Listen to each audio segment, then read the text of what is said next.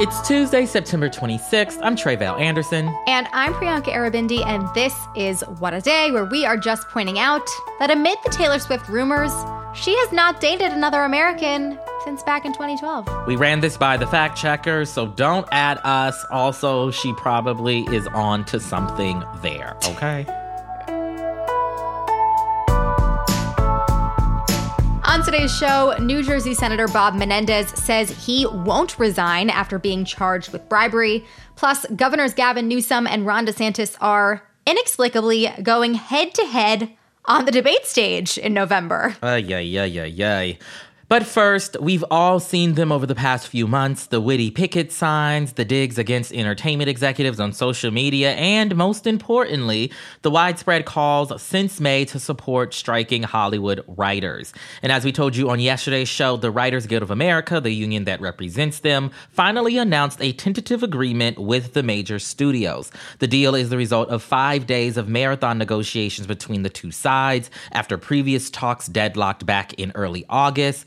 And as of Monday evening, as we sat down to record this episode, we still don't have the full details about what's in the agreement, though we could learn more as soon as today when the union is expected to finalize it before presenting it to its members. They will ultimately decide whether to accept or reject the terms of the 3-year contract. The Guild has said that it got most of what it wanted, including increased pay for writers on streaming content, minimum staffing requirements for TV shows, and guarantees from the studios over the use of artificial intelligence. In the meantime, striking writers from LA to New York all seem to breathe a collective sigh of relief because after 146 long days, picketing has been officially suspended. And while the strike gave us some great one-liners and a chance to see the power of collective bargaining, it certainly came at a cost. Many writers had to steel themselves for the uncertainty and pressure, financial and otherwise, that comes with being out of work without a clear end in sight. Yes, and so we wanted to hear from one of them ourselves. Vicky Liu has been a card-carrying member of the Writers Guild since 2014. Her credits include work on NBC's Superstore and most recently Apple TV's Loot. We caught up with her from her home in Los Angeles, and she told us that she and her colleagues finally felt a glimmer of hope going into the weekend. I think as soon as we knew negotiations were starting again, the rumor that was going about was this might be it. This might be the last couple times that they're going to sit down with each other. Everything seems positive. Positive in the sense that everyone is sort of at their wits' end. It's getting to a point where we all need to just get back to work. Even on the AMPTP side, it's like, you know, they're not winning this and we're not giving up. So there's just a sense of something's going to happen during these negotiations. And that was sort of the feel of everything that was going on, which was positive. So even them meeting on Saturday, we're like, okay, they've never done a weekend meeting. This is great. You know, this is progress. This is different from what we're usually experiencing. Yeah, we've heard of so many stories of folks being kind of impacted by the strike in so many different ways, just in terms of their livelihood. What were some of the challenges or experiences that you faced during the strike? How did it impact you and your family personally? I will start off by saying I think I was in a pretty good place when the strike started. We sort of saw the writing on the wall a little bit, so we did start to prepare to save up and just prepare ourselves. And I've been working for a while, so I was in a decent place to stop working. That being said, you know, we did feel that impact in our household. You know, I fairly recently purchased a home and then even more recently had a kid with my wife. So we have a new baby. So all those things are just culminating in things that require a steady flow of income. I don't think the stopping of work was jarring so much as how long it has gone on. And so we started to really start to see those effects, just really starting to tighten our belts, starting to worry a little bit. Earlier on, having the conversations of, do I have any other marketable skills other than being a writer? Am I supposed to look for another career? Is there anything else that I can be doing just to have another set of income? My wife, you know, wanted to take off more time to sort of be a stay-at-home mom. And we had another conversation about her going back to work earlier than anticipated. We have this new baby that we want to give a home for, and looking at my baby and being like, I'm a provider. Am I going to be able to provide for this new baby, this new life that I've brought into the world? So all that is really scary. There are those moments where it just felt a little dark and a little like, how long is this going to last for? And also my mom was not helpful. She reacts, I try to keep calm, and my mom like voices the things that very audibly that I'm aware of, but try not to like let that voice get to me, where she's just like, you're not working, you're not making money, it's going to be really hard. And I'm like, no, I know, I'm aware of all these things. Thank you. It just caused that like simmering tension in the household, I will say. Definitely. I mean, this strike went on for 146 days. That is nearly 5 months, during which no one was getting their paychecks. So how did you and your colleagues keep going? Because I imagine, after you hit maybe even like month 1, you're like, oh God, I'm like starting to feel this. This doesn't feel so good. What kept you motivated throughout this length of time? Having just said the stress that we went through in my household, at the same time, my confidence in the leadership of WGA and the confidence of the strike never wavered. My resolve never wavered, despite being stressed and scared and worried. I was never angry at the strike. I was never like, why isn't this over?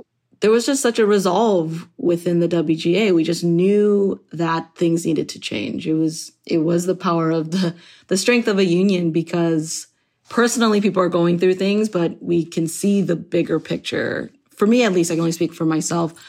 I've been in broadcasting. I've been in streaming. I've seen it. I've seen the negatives of where our industry was going. And I knew that, things need to change. That was our conversation with WGA member Vicky Liu. Of course, the Actors Union, SAG-AFTRA, is still on strike. That has now been going on for 75 days. SAG-AFTRA and the studios haven't talked in 2 months, so it could be some time before things get back to normal for Hollywood. As always, we'll keep an eye on how that shakes out, but in the meantime, that is the latest for now.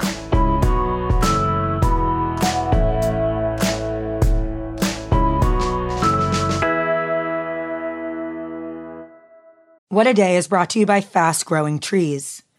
Fast Growing Trees is the biggest online nursery in the U.S., with more than 10,000 different kinds of plants and over 2 million happy customers. They have everything you could possibly want, like fruit trees, palm trees, evergreens, houseplants, and so much more. Plus, Fast Growing Trees makes it easy to order online, and your plants are shipped directly to your door in 1 to 2 days.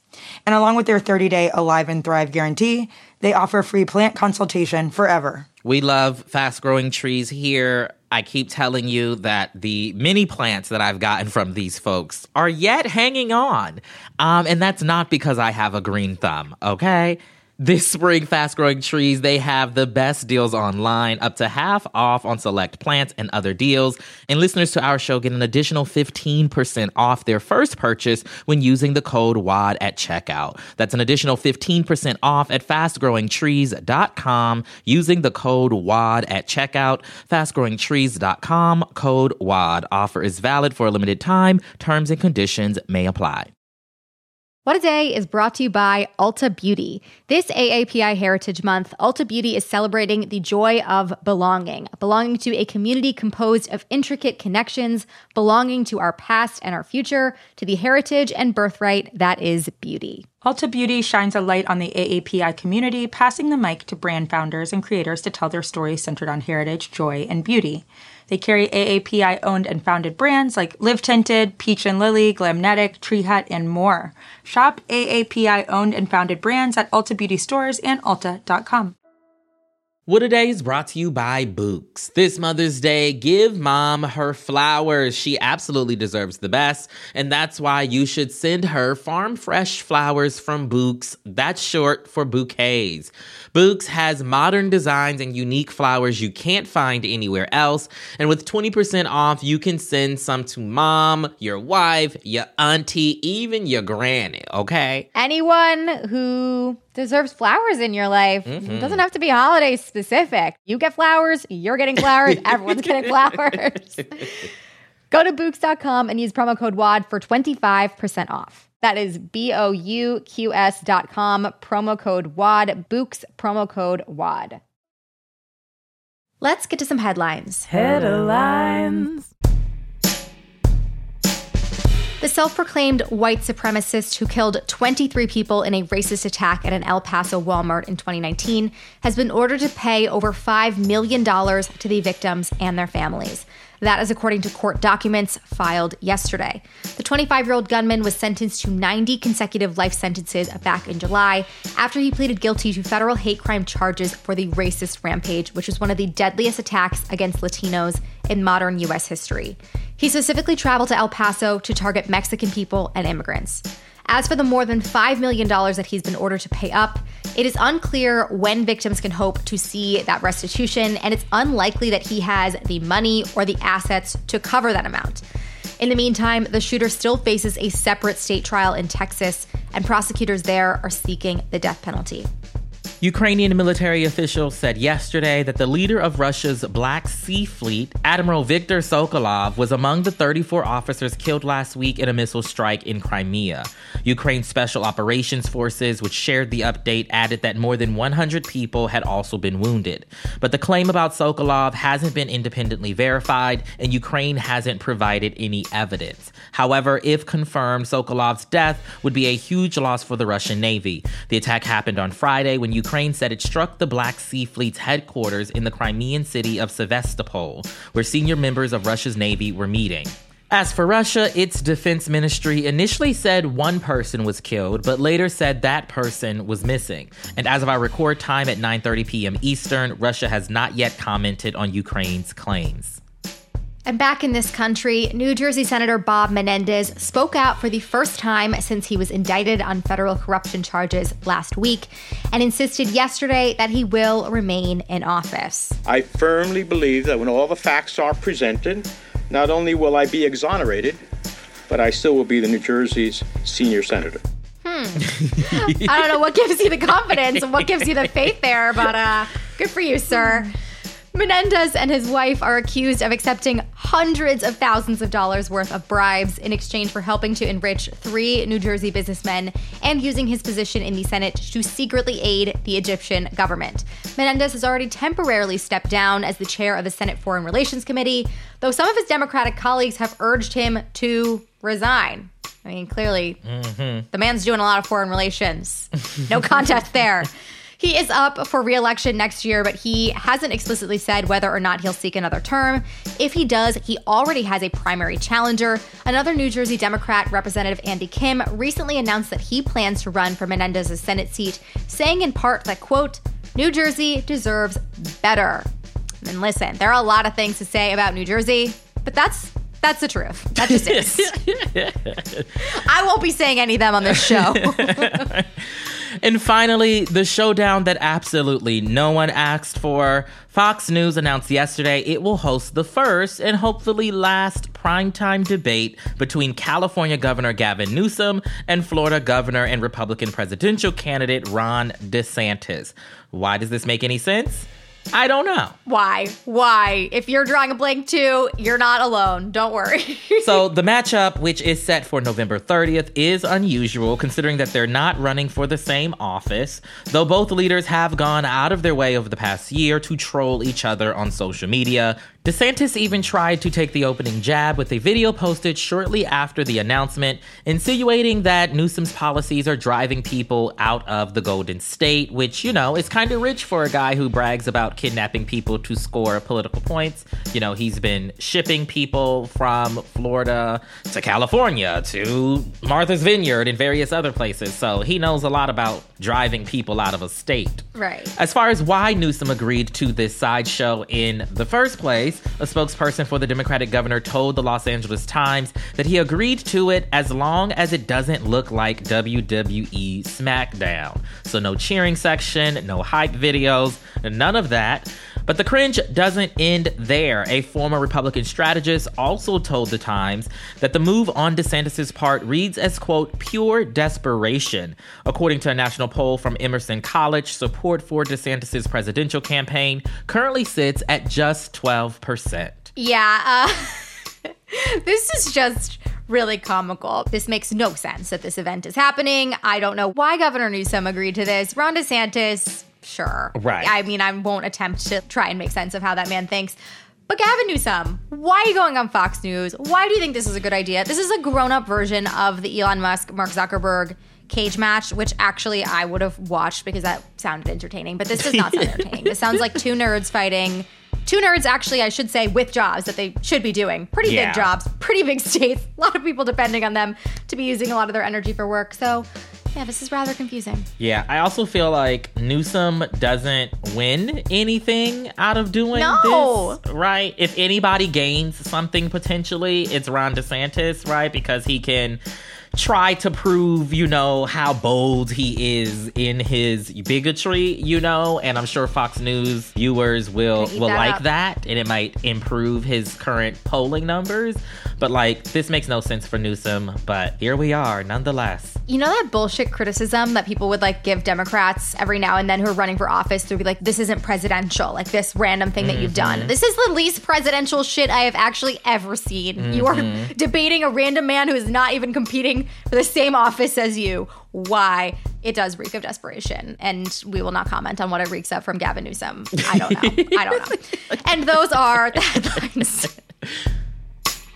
One more thing before we go. If you want to see Ron DeSantis get beat up by multiple people on the debate stage, not in real life, people, just hold your horses there, you are in luck because the second GOP presidential debate is happening tomorrow. That means it's time for another Friends of the Pod exclusive group thread. Join us on Discord for live reactions and commentary during this guaranteed shit show. WAD's very own Josie Duffy Rice and I will be there with you as it all unfolds. So don't miss out because who knows? Maybe it'll be the night that Ron DeSantis learns how to smile. I hope not. I like his weird attempt just as it is. You can join the group thread by becoming a friend of the pod at crooked.com/friends. That is all for today. If you like the show, make sure you subscribe, leave a review, high five the writers in your life, and tell your friends to listen. And if you are into reading and not just Bob Menendez's search history like me, What a Day is also a nightly newsletter. Check it out and subscribe at crooked.com/subscribe. I'm Tre'vell Anderson. I'm Priyanka Arabindi. And go get him, Gavin. I don't want to sound like I'm encouraging this. I'm about to say, maybe don't go get him, actually. Yes, stay home. Stay home, please. But I will say, if they did make it a little more like WWE, yeah, I would watch then. I would watch.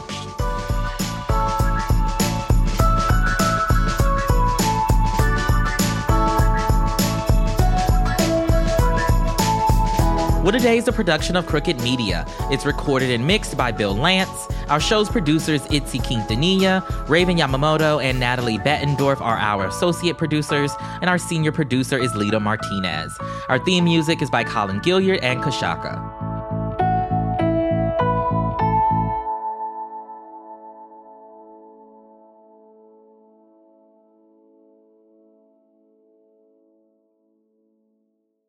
Angie's List is now Angie, and we've heard a lot of theories about why. I thought it was an eco move. Fewer words, less paper. No, it was so you could say it faster. No, it's to be more iconic. Must be a tech thing. But those aren't quite right. It's because now you can compare upfront prices, book a service instantly, and even get your project handled from start to finish. Sounds easy. It is, and it makes us so much more than just a list. Get started at Angie.com. That's ANGI, or download the app today.